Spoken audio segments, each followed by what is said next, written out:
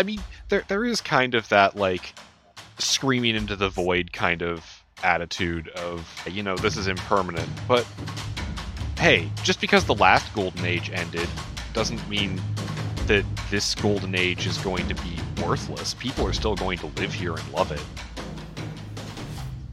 Also, fuck it, we'll just make a new one.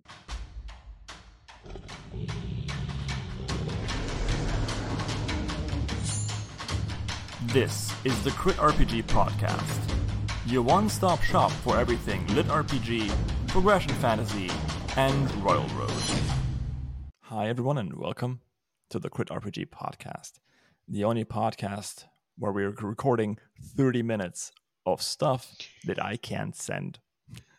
With me today are Silver Linings and Argus, who are writers, and they write books. Argus, you might know for Kitty Cat Kills That. Silver Linings, you might know for Edge Cases. And die.respawn.repeat. You have to pronounce the dots. Yes. I don't think you have to pronounce the dots, but yeah, you're right. Thank you. Sorry, I'm very German. I can also say die full stop. Respawn full stop. Repeat full stop. I think the full stops are more about saying the name as aggressively as possible. Oh, okay. So I'm German. I can do that. Oh, no. Die! Respawn! Repeat! Perfect. I need that for like my audiobook trailer. I'm going to get that for the audiobook trailer, and I'm going to give you that as an MP3, so you can upload it on the coded Discord as your joining sound. Oh my god! Did you know you can do that on Nitro? You can put a sound. Have a custom join chat sound. Yeah. I would just scare everyone every time I join chat. Yeah, that sounds fantastic. Yeah, I don't think. Yeah, I might actually do that. Okay, so yeah, you're not a nice person. I got it. No, thank you. I want to get that cleared up. I'm a terrible person. Okay. So we established you are a horrible person. Silver, what about you? I try my best not to be horrible. I mean, the whole point of my pen name Silver was like I wanted to write stories that were fundamentally optimistic in nature. So if I ever write a story that's not optimistic, I probably have to switch pen names. Grim Tidings. That's actually a great name. I should use that for like worm level stories where everything is just terrible. That name has to be taken on Royal Road.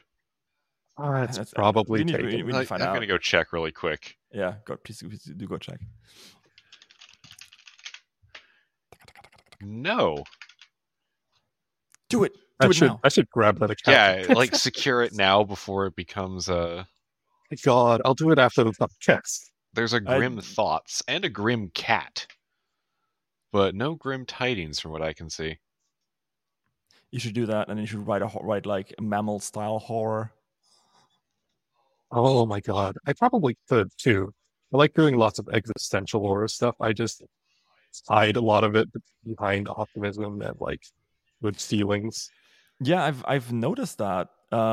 Edge Cases, one of your reviews described it as noble dark. Yeah, I like the noble dark descriptor. I also kind of like Hopepunk descriptor. Mm-hmm. If you've heard about Hopepunk, I don't know. Hopepunk is basically the idea of like radical kindness, and it's kind of fun to write about. Oh, so I thought the whole punk thing is about what fuels the engines. Steampunk, it's steam. Diesel punk, it's diesel. And Hopepunk, the engines of destruction are filled with hope. We have a basement full of orphans, and every day we tell them that they might get adopted, and that keeps the city running. Oh my god. Calm down there, Grim Tidings. You're too late. I've beaten you to the name. Yeah, maybe Grim Tidings just needs to be like a joint account. We'll just put all of our terrible ideas together. Oh God, yeah. We have a lot of terrible ideas. Argus, you have sad hours like every day. It's true. I mean, Kitty Cat Kills That is... Actually also probably fits under the Noble Dark descriptor. Like, it's... Mm-hmm. Yeah. The world is breaking and broken, but the characters are still doing everything they can, and nobody's given up. And, yeah. Okay, nobody's given up. That's not Dungeon Crawler Carl. But Dungeon Crawler Carl, could that even fit in there? if we stretch it enough. Oh, yeah. Okay, full disclosure, I've only read up to like book 2 or 3 of Dungeon Crawler Carl. I'm not like current with it, but yeah, I think it could, because you have a protagonist who, I mean, you see a lot of people in the story who do just kind of lay down and die, not because they have any personal moral failing, but because, like, I don't know, maybe it's not worth sticking around in a world that sucks that much. But the protagonist doesn't, and for whatever reason, that could qualify. Yep. No one's giving him a break. Yeah. I think it's probably worth noting that a lot of stories set in like the system apocalypse or lit RPG apocalypse genre kind of fall into a very similar category. That's because the world is always falling apart in those stories, and the protagonists are usually trying to pull it together in some way. I think that general idea resonates with a lot of people, especially today, where it does kind of feel like the world is falling apart. And we want to believe that individual power, or maybe even individual kindness, can do something to like alter the trajectory of things. I'm sure it does. I'm pretty sure it does. Yeah, I mean, we've kind of nudged into the whole thing, but do you guys want to pick one book each that's most dear to your heart and talk about how you came up with the idea, how and why you wrote that story? I mean, the why we already got, but yeah. Sure. Silver, why don't you start? Yeah, you go first. I guess I would talk about edge cases, actually. I feel like I've grown a lot since I started writing edge cases. So a lot of stuff in Diaries on Repeat is actually, I wouldn't necessarily say better, but it's better paced, at least. The plotting is a little bit tighter. But edge cases started as like a really small idea. It was basically a story that I wrote on Reddit in response to a prompt on an animated suit of armor. And I wanted to write about monsters and non-monsters getting along. So I thought the idea of like monsters in lit RPG just basically being experience point bags was not something I was super comfortable with, especially when in a lot of these stories, those monsters are sapient. Right. I mean, The Wandering Inn also kind of addresses this, and I kind of wanted to write something that's like The Wandering Inn, except I'm not nearly as prolific a writer, and I can't write 60,000 words in a week. So, you could if you were properly motivated. What defines properly motivated in this context? You'll find out later. We're talking about Hopepunk here. Deeply concerning. Fire up the Orphan engine. Very threatening. Okay, yeah, but I wanted to do something that was a little bit like The Wandering Inn. I wanted to have protagonists that had ripple effects out into a community and into different people, and that's kind of really ambitious for a first project. I don't think I did everything right. I still really love the characters that I've created, and I have a lot of fun writing about them. They have a lot of the philosophies that I really want to put into a story. I think the latest thing I wrote was like one of the characters going, this might be the last time I see you guys. And then the other character just goes, nope, fuck that. See you later. That's cool. I don't know if you have to censor out any cursing I do. No. This is a European podcast. Okay, perfect. We do whatever the fuck we want. Yeah, if you listen to this on YouTube, hi. Hi, YouTube. Hi, YouTube.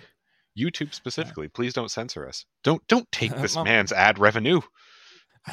So just to even get a rat avenue. If you are a friend of the Kazoo ad, you have to be very, very strong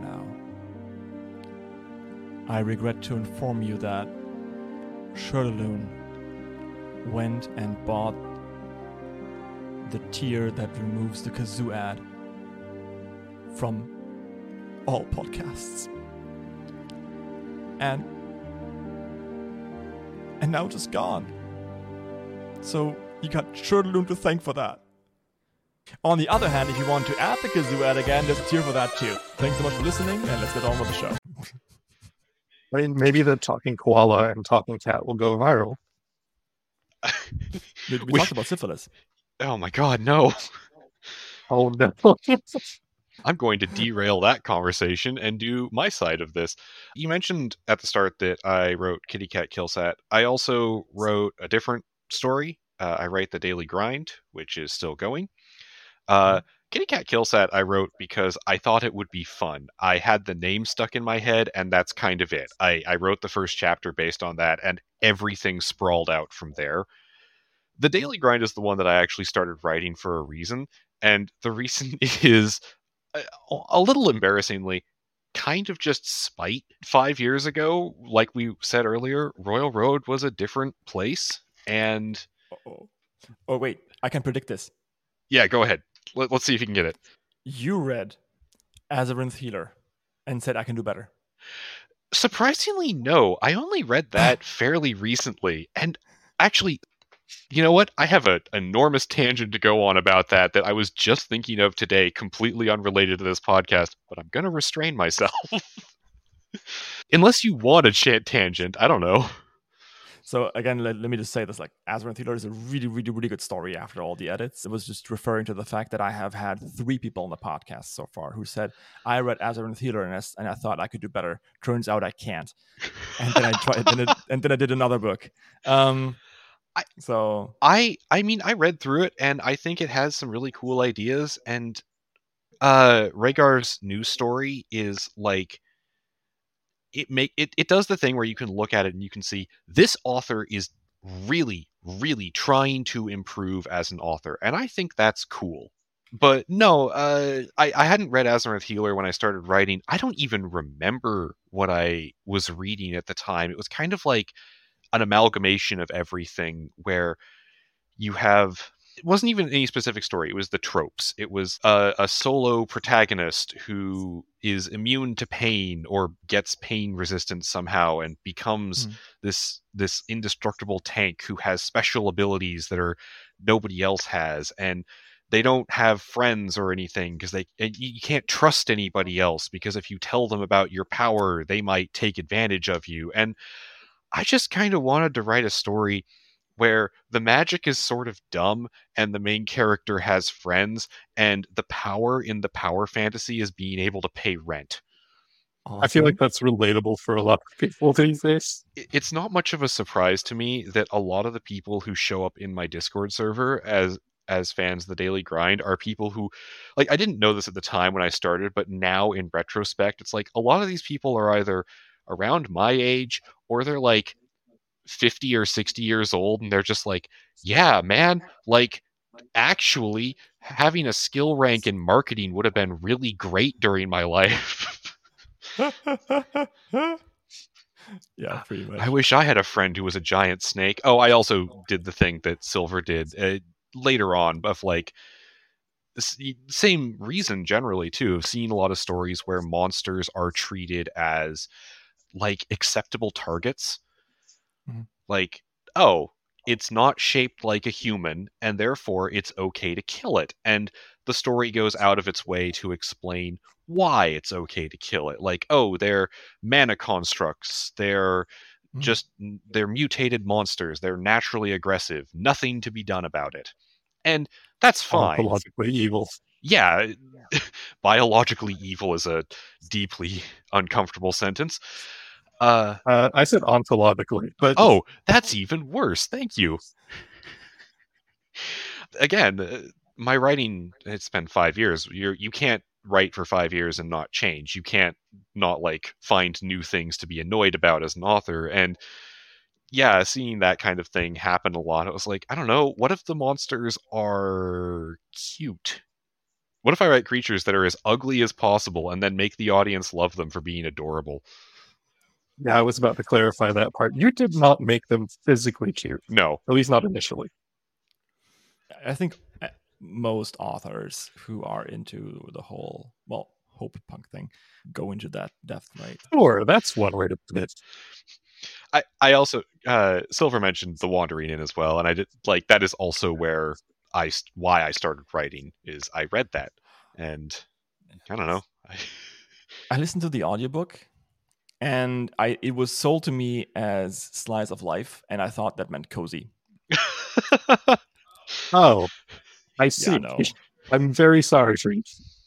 Yeah. Neither- So sorry for your loss. Neither of ours. I think both of our stories have the slice of life tag on them for the audiobook, and neither of them are cozy. Maybe Grim Tidings should write a story that's called Slice/Off with 2F/Life. And it's just like some guy who cannot attack people in the flesh. Or like but who can just like slice of lifetime. What about a cozy story about a movie monster, like what's the guy in the hockey mask? Jason.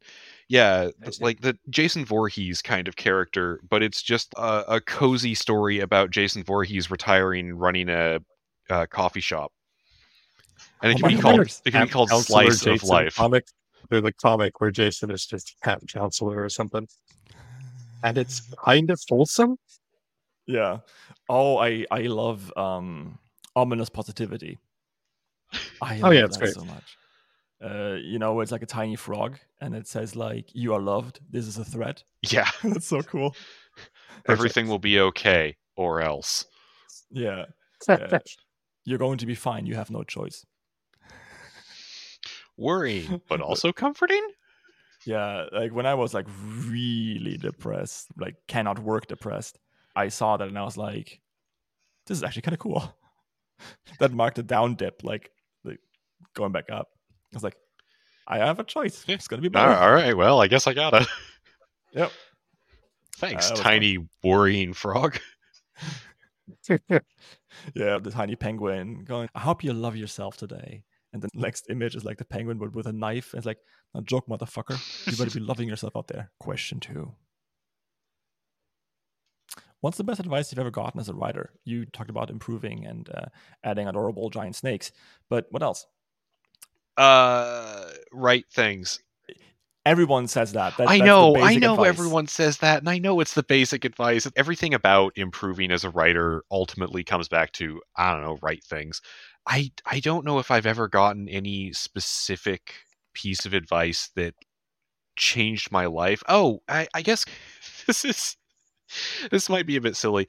I don't know what it's from. It's a meme that's been going around that's I know authors who use subtext and they're all cowards. And what? I don't literally believe that, but also it kind of, I saw that a while back, and it kind of gave me this vibe of like, it's okay to just be a little chaotic in your work. It's okay to do random stuff. We're writing fantasy stories about talking cats and magical suits of armor that are also incredibly gay. Like, you can do whatever you want. There doesn't have to be a status quo. But not only does there not have to be a status quo, you should actively seek to disrupt your own work's status quo on a regular basis, because that's what keeps people excited and keeps people guessing. Mm-hmm. That, and also the basic Tumblr advice of, if you're doing fantasy world building, first thing you do, fuck up the moon. Oh my god. Shout outs to Kyle Kieran. Yeah, you should have fucked up the moon. Did you do it yet? No, I can go do it like after this podcast though. Good. You fucked up all the stars. Oh yeah, there was at least one moon up there. Yeah, you did the whole night sky. True. Yeah, I fucked up the stars. I didn't fuck up the moon though. I am not empowered to do this, but I'm very sure I am able to award both of you 50 frank points. Thank you. I think I accept. That's a given. Oh, Why wouldn't you? I didn't have a choice to decline, I guess. A choice implies that you might want to do the other thing, which is conceptually impossible. It's frank points. Silver, what's your writing advice? Help me. That's a good question. Okay, so I'm going to say the thing that was pivotal for my writing, and this thing happens pretty recently. It's not like a specific piece of advice, but it's a way that my approach to writing has changed over time. And, that change was imposed by a bunch of my writing friends in my writing circle who have kind of helped me reach this point. For a very long time, and I think for a lot of new authors as well, the idea of adhering to any kind of structure is like anathema to you, because you believe that following a structure is going to mess with your art. So you want to come up with your own thing. And that's fine. I think everybody wants to do that. I want to do that still. Having structure for me is not about following a formula. It is about having a tool to use if you get stuck. And changing the way I think about that has helped me a lot in figuring out how to deal with like plot holes, for example, or just when I reach a point in my writing where I have no idea what to do next, I can go back to the tools I've developed based on the structures that I've looked at. This is also true for when you're listening to advice from other authors. A lot of authors who are really established will give you very like absolutist advice. I think a lot of people quote Stephen King for saying that you should never pick your novels. And that's, some people can plan, some people don't plan. I think what's been most useful for me when somebody gives advice like that is to not take it completely to heart, but to approach it like it is also a tool. How do you make this advice work for you? And what are the times you can go against it? Mm-hmm. Yeah. Yeah. Very true. The planning aspect, especially, it's not constricting if you make it yourself. Right? Yeah, it's the Calvin and Hobbes thing, right? Yeah. It's not work if nobody makes you do it. Mm-hmm. Yeah, that's true. Which I think many people like being writers. Yeah. Except for, Patreons. Patreon.com, everybody. And publishers. But real quick, I want to touch on a thing. You mentioned like making structure work for you, and I also do the thing, especially with the daily grind recently. Like I had that thought of, I don't want structure messing with my art. And then I realized that like, oh, but wait, what if I do a problem, escalation, narrative climax, de-escalation of tension as an arc? Oh, well, that's fine, because that's just part of the whole thing. So, oh, wait, I can use structure whenever I want. No one can stop me. You can also abandon it whenever you want. And if you do it at the right time, it's really cool. And if you do it at the wrong time, your tutorial is now 165,000 words. Listen, there's give and take with everything in writing. And sometimes you fuck up and then you lose 20,000 words. It happens. 20,000? Those are rookie numbers. Yeah. I also... what was the number you said? 165,000. Oh my god. Also, Stephen King saying don't plan your novels is like bold talk from somebody who wrote his own author insert as pseudo-god at the end of The Dark Tower, explaining how he doesn't know how the story ends.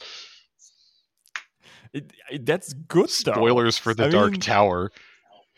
But kind of don't plan your novels from Stephen King is kind of like Michael Phelps going to jump into the water. Yeah, just get in the water. I guess get in the water. Like, that's how you learn how to swim. Like, what are you talking about?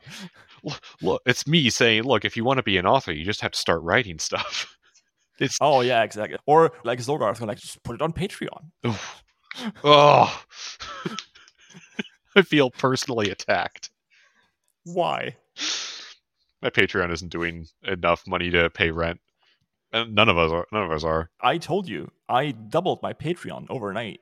Yeah, now do it again. Let's double your Patreon count every day. If you double your Patreon count every day for 30 days, I don't do math. You'll have. No, I'm not doing that math. I'm not going to count. I think that's more than the population of Earth. Hang on, let me. It's like it's two.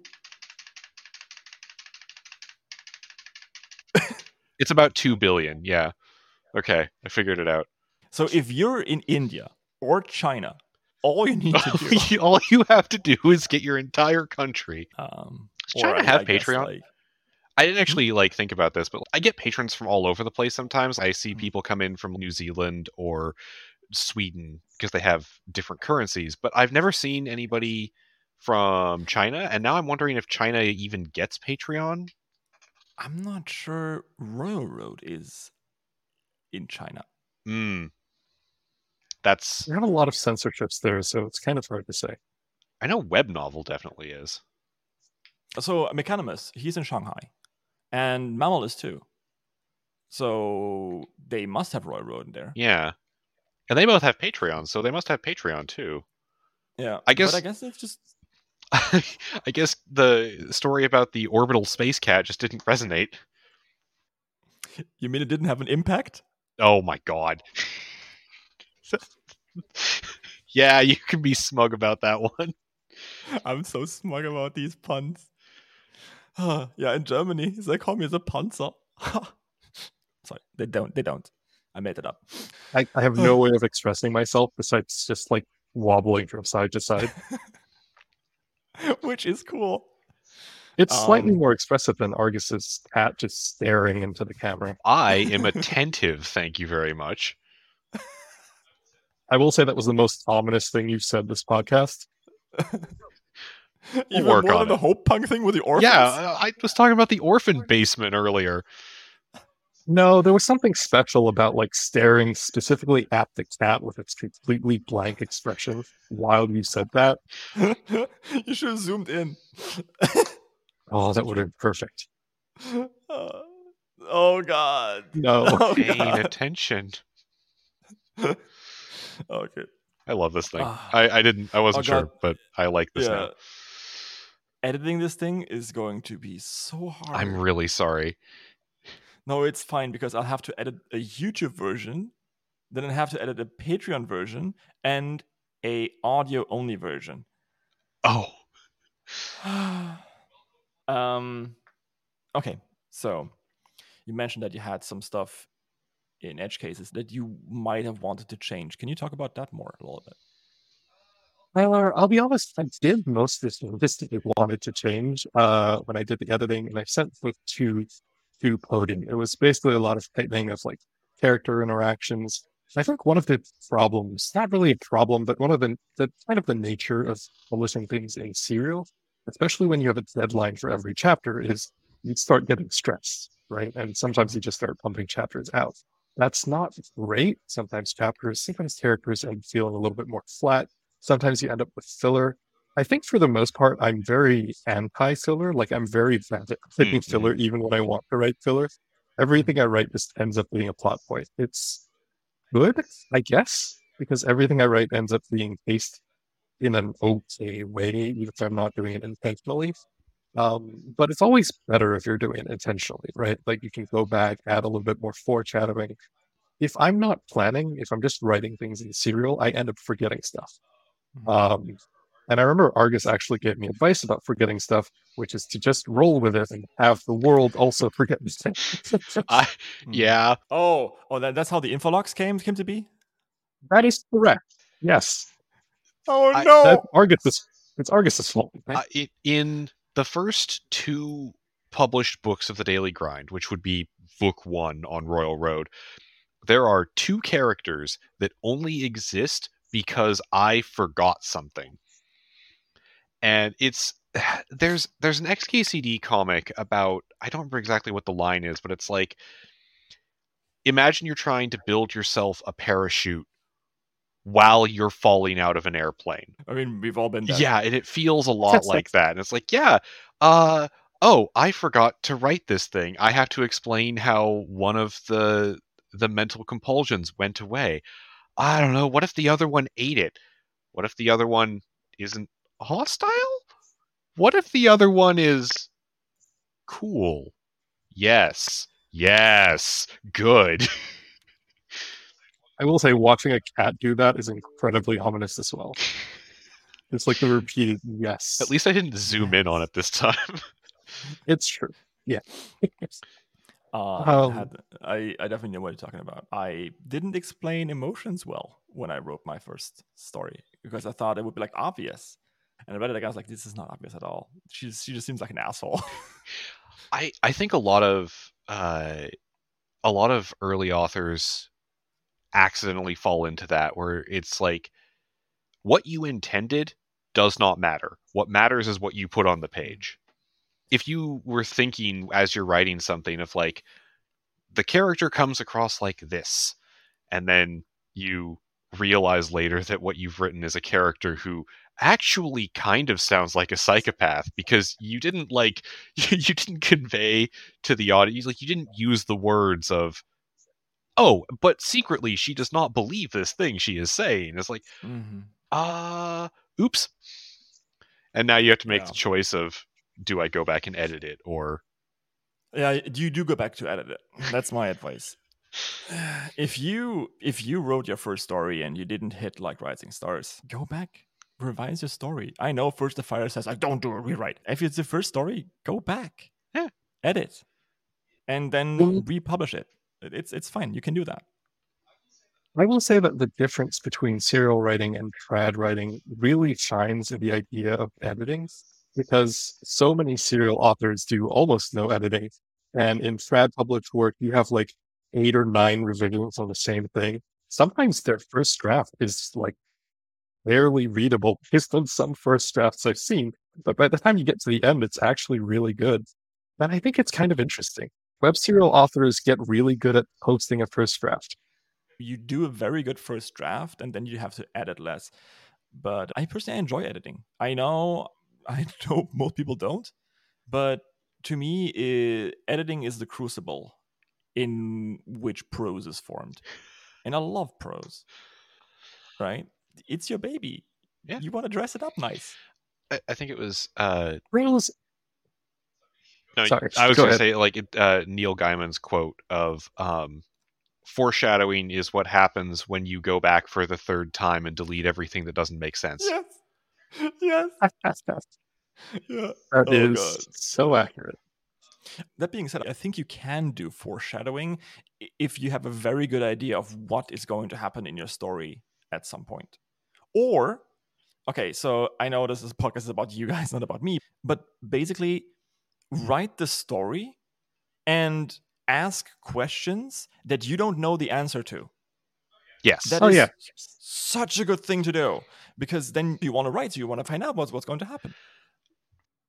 Basically, you're leaving open threads that you turn into plot points, and that's kind of like foreshadowing. Yeah. It's a mixture of planning and pantsing, and I like calling it planting because you're planting seeds for future plots. Mm-hmm. Yeah, for gardening. Mm-hmm. Basically, yeah. Also, if you have a kind of holistic idea of what your characters are like and what your world is like, then you can kind of have foreshadowing happen organically. Not by accident, but like you put in the effort, you wrote the characters as they are, you knew how the world and the setting worked, and some stuff is going to show up where it's like, oh, this was really well foreshadowed. And you're like, I had no idea this event would be occurring. It happened as a natural result of everything that makes sense up to this point. And like, if you think it's foreshadowing, that means I did good job. So thank you. That means I did good job. I did lose an article in there. Yeah. Yeah. That's cool. This is why I need an editor. Editors are so good to have. Mm-hmm. Sometimes. Important clarification. Yeah, I mean, shout outs to my friend Sam, or Zeusified. He did such a good job. He read my entire thing, and then he gave me like a 1 hour rundown of stuff that I could change. So helpful. I'm going to do the same thing with his story. Yeah, well, I think I'm going to make him suffer. It's your turn now. Dev editors are fantastic. Of clear, chunky ideas, or here's how this chapter can be moved around and rearranged, like stuff like that. That's like big motions that you can make. I really like. I am less fond of the more picky editors, like the finalized, like, oh, you used a word here that you used, this word's repeated, and it's like, I know I need to fix this. Well, it's a new ad. If you are interested in having your story shouted out on this podcast, please reach out to me under critrpg.podcast@gmail.com. For now, I just finished the first book in my own series, Torchbearer. If you like a slow burn story about weak to OP main characters, mixing magic and technology, and numbers going up, you might also enjoy this one. You can find the link to my Linktree down below. And that's all for now. Thank you very much for listening and or watching, And let's get on with the show. know I need to tighten up my language, but this part is exhausting to me. This part is work. This isn't the fun writing. For me, that's also fun. You know, chaos was the law of nature, order was the dream of man. So good. Right? You go in and you just take a hacksaw and you kind of like, this prose must be tightened. It's kind of like going to the gym. It's really good. If I'm changing things, I enjoy that process. A lot of the time, some of my edits come out as like things that are repeated. You know, I'm happy to change this. Prose, I think, is a force multiplier. You have to make sure your content is good before the prose will actually make your story sing. But once you have everything in place, prose can be the thing that changes your story from a good story to a great story. This is also true for narrators who can really bring life to a story. Oh, God, yeah. Oh, yeah. You're talking about Travis. I was actually talking about Jeff Hayes for Dungeon Crawler Call, but also, yes, for Travis. Travis is amazing. That is the other god in the pantheon, yes. And also, Yeah. of course, Tess Irondale and who does Stray Cat Strut? Holly Jackson. There you go, Holly Jackson. Thanks, Holly, for voicing so many kick-ass female protagonists. Like she does an amazing job. Like, I'm just listening to The Devil's Foundry. So Be Thou My Good. It's super cool how she manages to make that book sound completely different, even in narration, than Stray Cat Strut. It's really good. Also, shout out to the audiobook narrator for Kitty Cat Kill Set, who I think did an amazing job. Who was that? Ava Karminski? Am I saying her name right? Ava Kaminsky. Kaminsky. I don't think that's R. No, there is no R. Okay. I haven't listened to that. Yeah. Is it out yet? Oh, yeah. It is out, yes. Okay. Audiobook is insanely good in my opinion. We were talking about not having enough time, but definitely on the list. I got the Manoct loop going on right now, and I got I like that one. Good. It's one of those ones where it's taking advantage of like the web serial format in a really good way to let the audience never get especially comfortable with any part of the story. Like, the story doesn't have a status quo exactly, because the story is about a time loop until it's not, until it is again, until it's not. And now it's about geopolitics. Now it's about celestial politics. And it all makes sense. Yeah, and it all fits together because it's all holistically part of the world. The author obviously knows who these characters are and knows what the setting is, and would like to take us on a globe-trotting adventure to show off a whole lot of it. Yeah. Carol X. Really good. Very good. Yeah, the Manoct book is great. I'll stop sidetracking us. I'm sidetracking us. It's fine. That's the entire premise of this podcast. We're talking about stuff, and then we're talking about more lit RPGs. We're talking about stuff, but then also we're going to get sidetracked into talking about what we've been reading lately. Which is good, right? That's what the listeners are here for, I hope. The listeners tuned in for Argus's webfic review. I'd listen to that. Check out Markets and Multiverses. It's pretty good. Markets and Multiverses. Ooh. By Mort? No, it's a completely different one. It's one of those serial reincarnator fictions about people who die and get reborn over and over, except the premise is that when the three main characters die and meet for the first time, where they meet is in this enormous, like, trillion-person large city in the Ocean of Souls. Except the city is dead and empty and there's no one left and they're the only ones. Anyway, have a nice afterlife. Oh, great. And, like, that sounds kind of grim, but fundamentally it's a story about like community and friendship and stuff, and I like that shit. That's my jam. You know what they should do if they wake up in a city and there's still reincarnators? They should die, respawn, repeat. Oh my god. Actually, I was actually gonna ask, because oh my god. Marcus, was this any inspiration for your newest story? Yes. Okay, just checking. I have a did you steal this? absolutely. I have a story that's only out on Patreon right now. It'll be publicly posted fairly soon. It's a serial reincarnator story. These stories have a consistent problem, and they always have on Royal Road, like the Many Lives of Candice Lee or Endless Ascent, like the original one, which is that they get through like a few lives and then stop, because a whole life is actually a lot to write a story about, and a bunch of Yeah. lives is kind of an overwhelming thing to focus on. So I decided to skip all of that, and my story is just about people meeting up in the afterlife between lives and hanging out in a bar at the end of the universe. Oh, cool. That's kind of cool. It That's a really Yeah, good premise. it's very cozy and also kind of depressing, which I guess can describe a lot of what I write. Well, it's about death. That's true. Yeah, it is. That's also the entirety of Kitty Cat Kill Set. No, I don't want to read it. It's I'm good prone to though. depressive bouts. It's good. It's the only good thing I've ever written. Come on. Marcus, That's not true. Kitty Cat Kill Set is sad, but it's also very hopeful. Cozy, sad, hopeful. That's kind of very descriptive for her sister. Oh my god. You missed out on something. Oh? You could have made it an entire thing. You could have been like, sad kitty cat kill sad.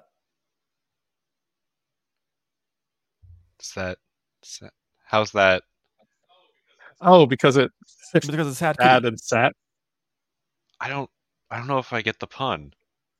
I'm gonna write it. Yeah. Come on. Like, It's you have a new I think keyboard. it's just that the words sad and the words sat are similar. It's my German accent.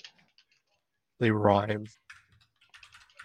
But yeah, Oh, it makes it a palindrome. I see. Yeah. Okay. I had to type it out to.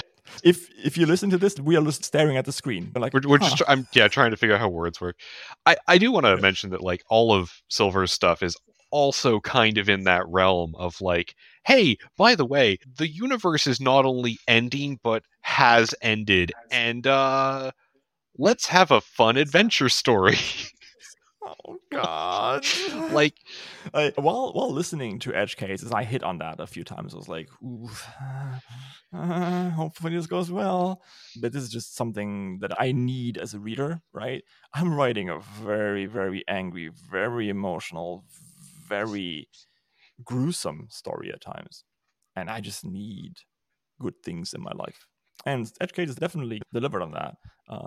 But Kitty Cat Kill Set apparently is also pretty good. So I guess where we differ is you guys write about glimmers of hope in ending universes, and I don't know if they ever become like revolutionary, world bettering kind of infernos, but that's the shit that I want to write, where it's like you can make a difference and one guy will change everything, or one lady in my thing.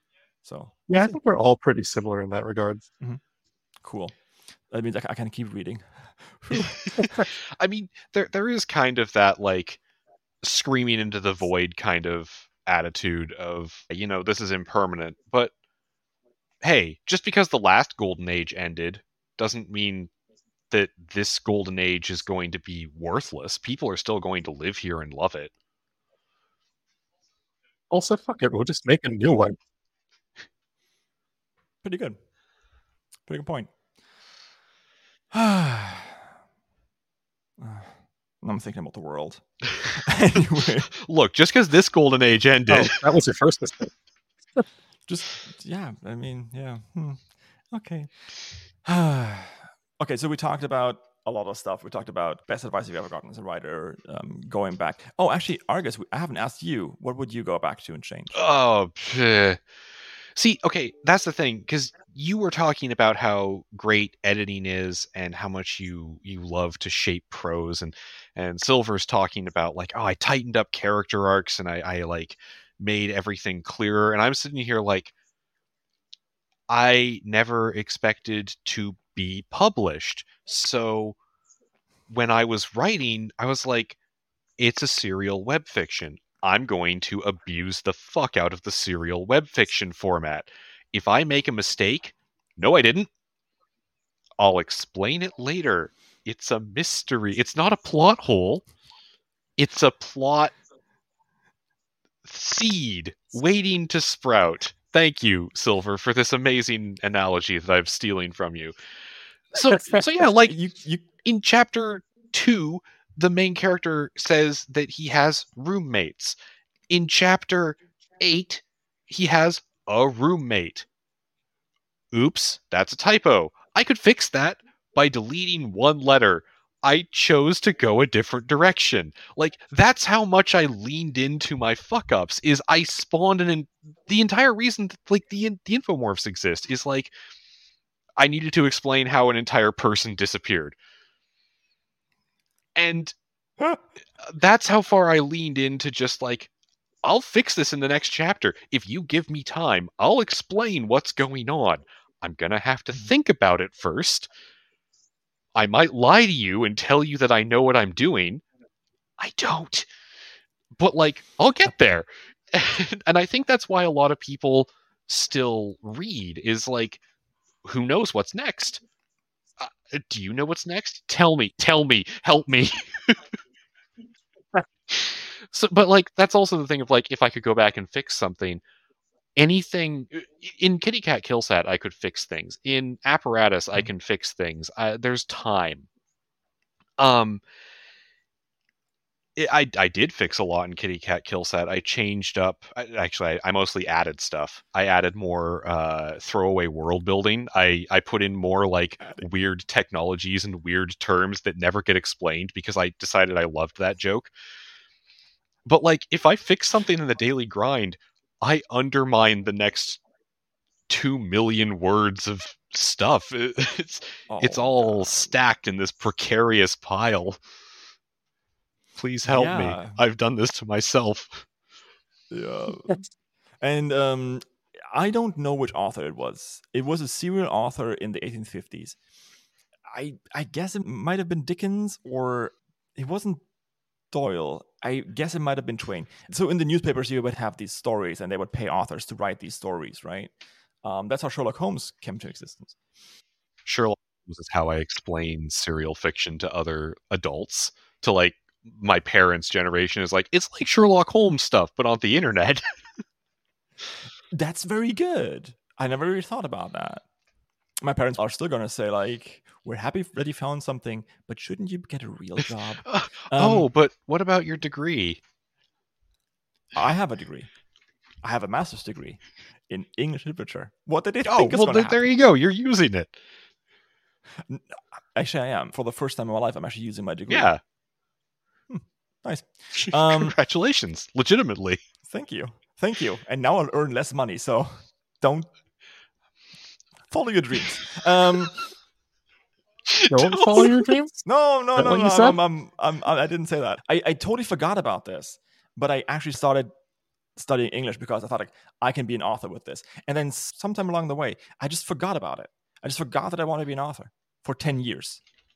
I always wrote a little bit, but I never thought, like, oh yeah, cool, this is going to get like published or anything.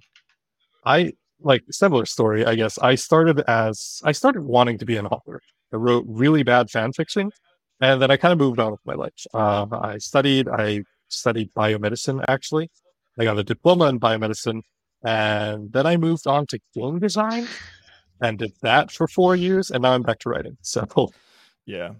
Many game designers go back to writing LitRPG. Look at Travis. Yeah. Also, sorry, we kind of got sidetracked here. What was the Mark Twain thing you were thinking of? Oh, right, yeah. Thank you for reminding me. So he wrote this detective fiction, and it was a newspaper and everything. And it said, and at this point, the good detective, I don't know what it was, like swallowed a fishbone and choked to death or something, mostly because I've written myself in a corner and I can't think my way out of it. Next week is going to be a new story. that's pretty good. That's literally, yeah. Like they printed that. I actually legitimately think that is advice that a lot of current authors could stand to hear. Like, there are stories, when our stories end, even if they end ignobly, it's a clean break and we can start something new. I am shit at this. I don't end stories. I just keep them going. And then I'll be like, I'm taking a break from this one to write something else. But I'll come back to this later. And then I just keep writing it on the side. I have 3 things going right now that I'm trying to keep up on. I should just have the characters choke on a fishbone. Mark Twain was right all along. Absolutely. How many of the characters would die from a fishbone? Most of the human ones, probably. Yeah, but like if you're talking about the protagonist of Apparatus, that's not going to happen. The protagonist of Kitty Cat Kill Set, that's also not I going don't to think happen. cats can choke on fish bones. I think it's like a law or something. Well, that one's over, though. That one ended. I don't have to write more of that. Yeah. Your serial transmigrators could choke on a fishbone, but it would not end the story. That's the start of the story. How'd you get here? I don't want to talk about it. It's like 3 out of 4 stories that cannot be ended by fishbones. A metaphorical fishbone. Okay. An ontological fishbone. Perfect. Now I'm doing the sidetracking. Sorry. No, it's fine. I was just going to say that I have 2 ideas. The first idea is, of course, that you can't plant a plot seed without digging a plot hole. That's good. That's really good. Thank you. I'm going to tell that to my readers from now on. You can stroke your beard, really plant a plot seed without digging a plot hole. maybe they'll believe you, but probably not. Man who runs behind car gets exhausted. The man who runs in front of a car gets tired. Yes, thank you. Oh my god. Uh, I am here to suffer. Didn't you know that one, Silver? No, I know them. Anyway, I'll stop interrupting. That's fine. One book that you love, and why is it awesome? One book each, please. You go first. I have no answer right now. I have to think about this one. Actually, no, I do have an answer for this one. It's Archendrithist. I've already talked a lot about Argus's books, and I think it's by default I do love them. So I could go more into them, but I'm going to go a bit into Archendrithist instead. Because it doesn't really have a lot of love, and I think it's really good. It's got really well-developed world building, probably the most well-developed world building that I've seen in any RPG.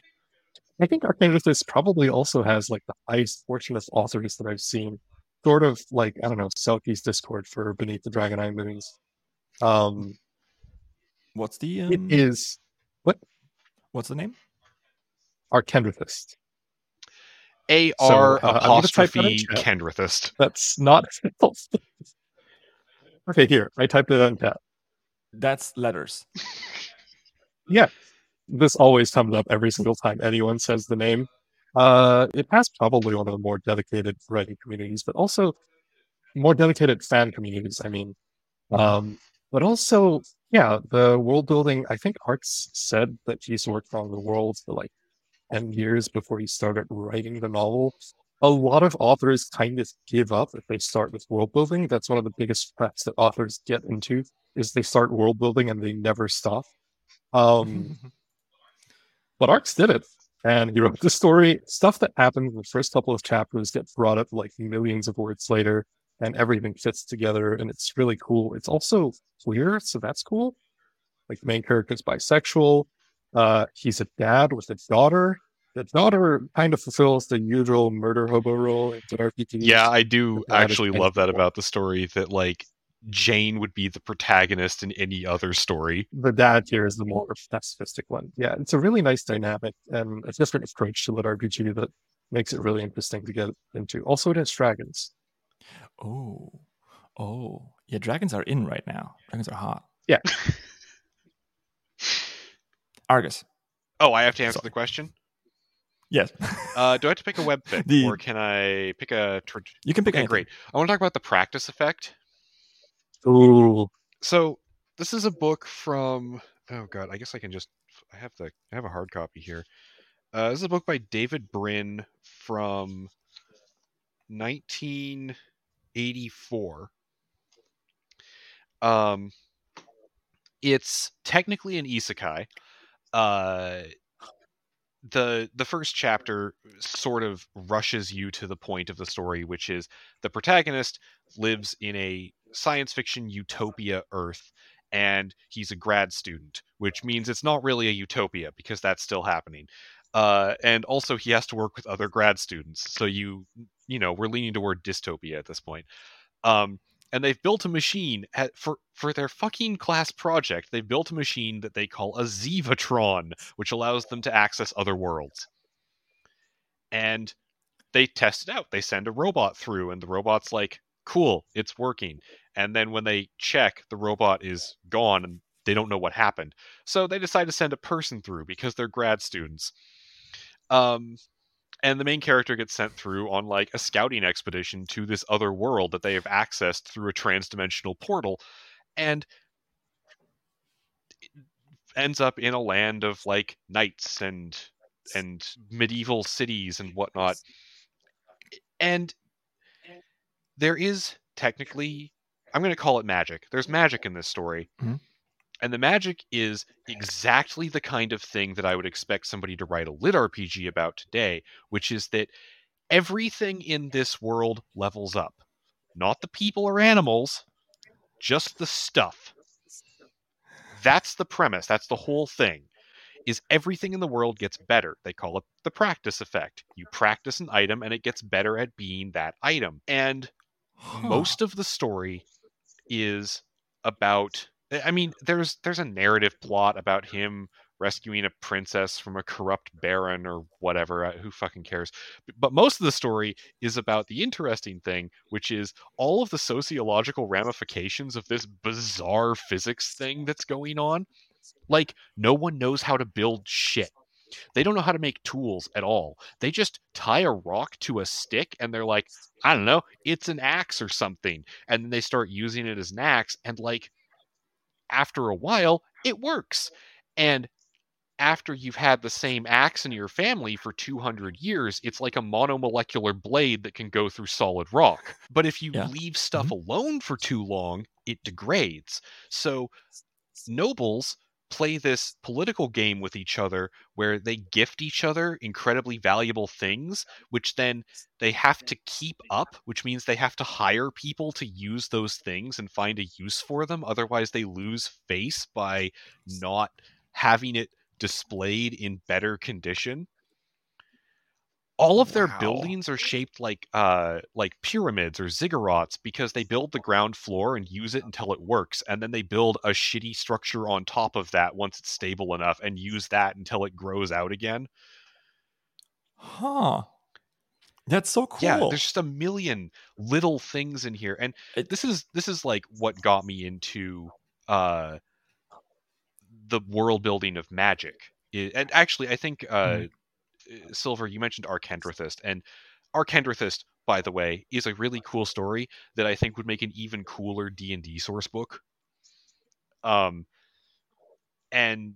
okay, yeah, like it also does the same thing of, all right, there's magic. Of course there's magic. But what does that actually mean for how you live your life? What do you do on a day-to-day basis? Like, if in the practice effect there's a prison break with the main character, I mentioned a corrupt baron, so assume all the prisoners are mostly decent people. But he and a few others get out of this prison that they're kept in. A prison, by the way, where part of their prison exercise is trying to break out of prison. So the thing is better? So the prison becomes a better prison. Yeah. And when they get back to one of the guys' like families, he's got like a couple of cousins who are there, and they're like, yeah, we've been coming by every day to sit in your favorite chair. It's like, holy shit, that's so nice. That's like, oh, you cared. Oh my god. That's so cool. Also, by the way, Silver, I now know your inspiration for Vex. Oh, god damn it. What do you mean?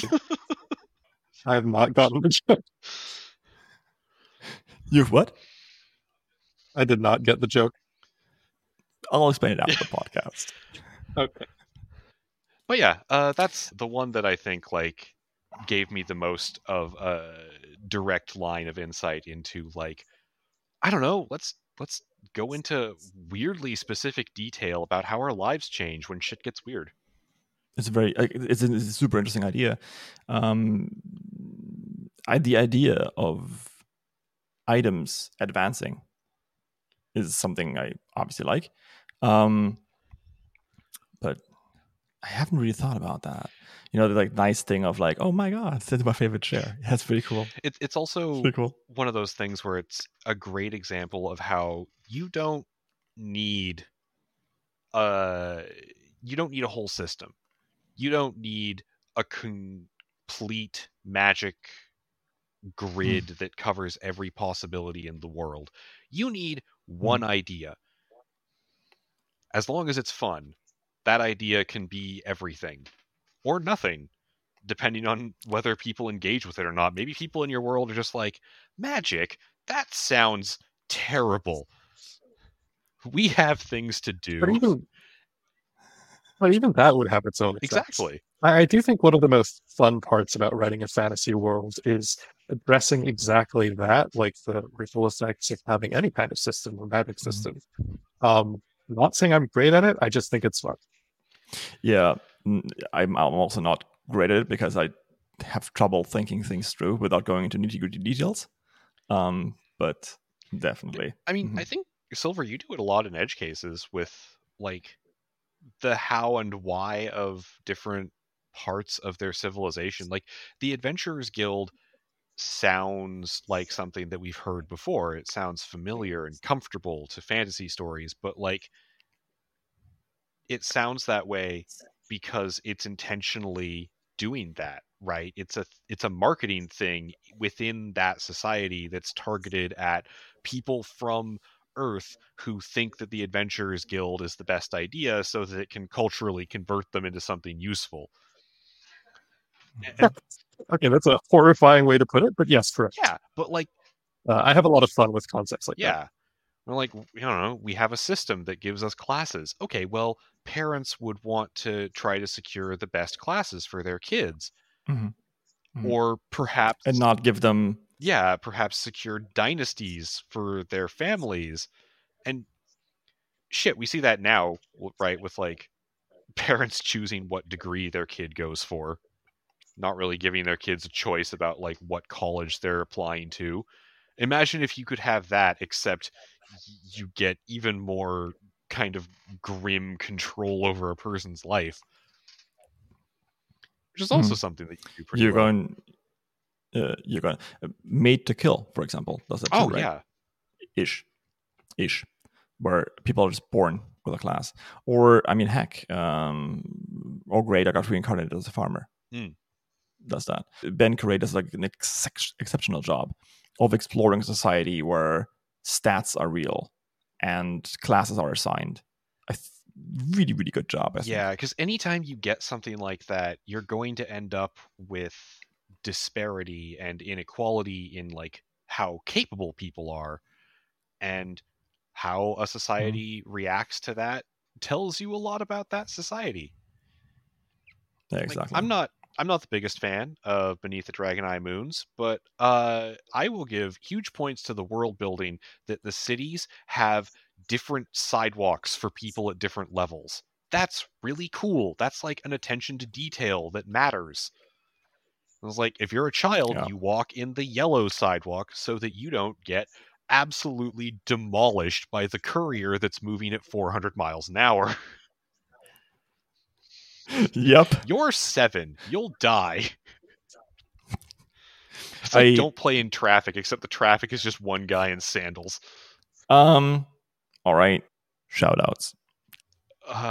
Who wants to go first? Everybody should read Die, Respawn, Repeat. It's really good. No. We're supposed to tell it small stories, right? Yeah. Let's see. What have I even been reading recently that isn't like something that's topping Rising Stars? Silver, do you have anything? No, I was hoping you had something. I can start. I mean, I've mentioned it already. Sure. It's an Amazon release already, so I really like Be Thou My Good. I think the authors actually, as far as lit RPGs go, definitely top 10%. Definitely. It's narrated by Holly Jackson. Really good narration, and as far as I can tell, like very much top standard. Like, what's the opposite of substandard? Super standard. Per standard prose. That sounds great. And then just really cool world building too. Yeah, I really like it. That's my shout out. Oh, I actually have thought of one. I'm going to warn you that this story does have like NSFW content. Gasp. So can I shout it out? It is on Royal Road, to be clear. It's not like a huge portion of the story. It is called The Demon King's Gardener. It's a small story at the moment. It's got like 52 followers. But I think it's actually a really cozy story that deals with some really interesting issues that I rarely see dealt with in fiction, in this particular case, like neurodiversity. And Cool. yeah, like a lot of the characters in the story, it's a very cozily written story, but it's like such a niche that I think a lot of people don't really read it. I'm just checking now, and it's got like 3 volumes already, apparently. I have an older one that I think briefly touched Rising Stars like a year or 2 ago and then vanished and didn't get as much traction as it deserves. It's called Very Yummy Poison. Okay. It is it's a story about super science and the changing of the world, and it's actually sort of like 3 different books crammed into one book-shaped suit. It is an absolutely wild ride. I don't know if it's good, but it sure is the most. It's also just deeply hilarious when it wants to be. The author is a cool guy who does a lot of research into like the science of the things that he's talking about when he's writing. So like chapters will end with a bunch of links for like, here's how we're actually using networked drone swarms to hunt criminals.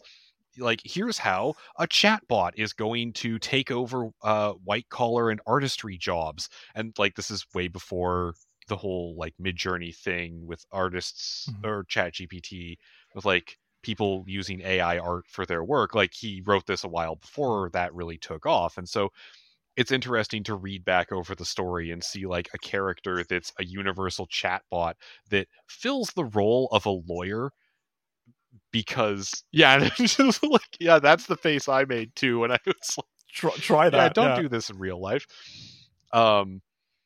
Yeah, it's cool and I love it. That, and also Markets and Multiverses, which still deserves a little more love. It's one of those stories that's like got a slump in it, but it gets past it.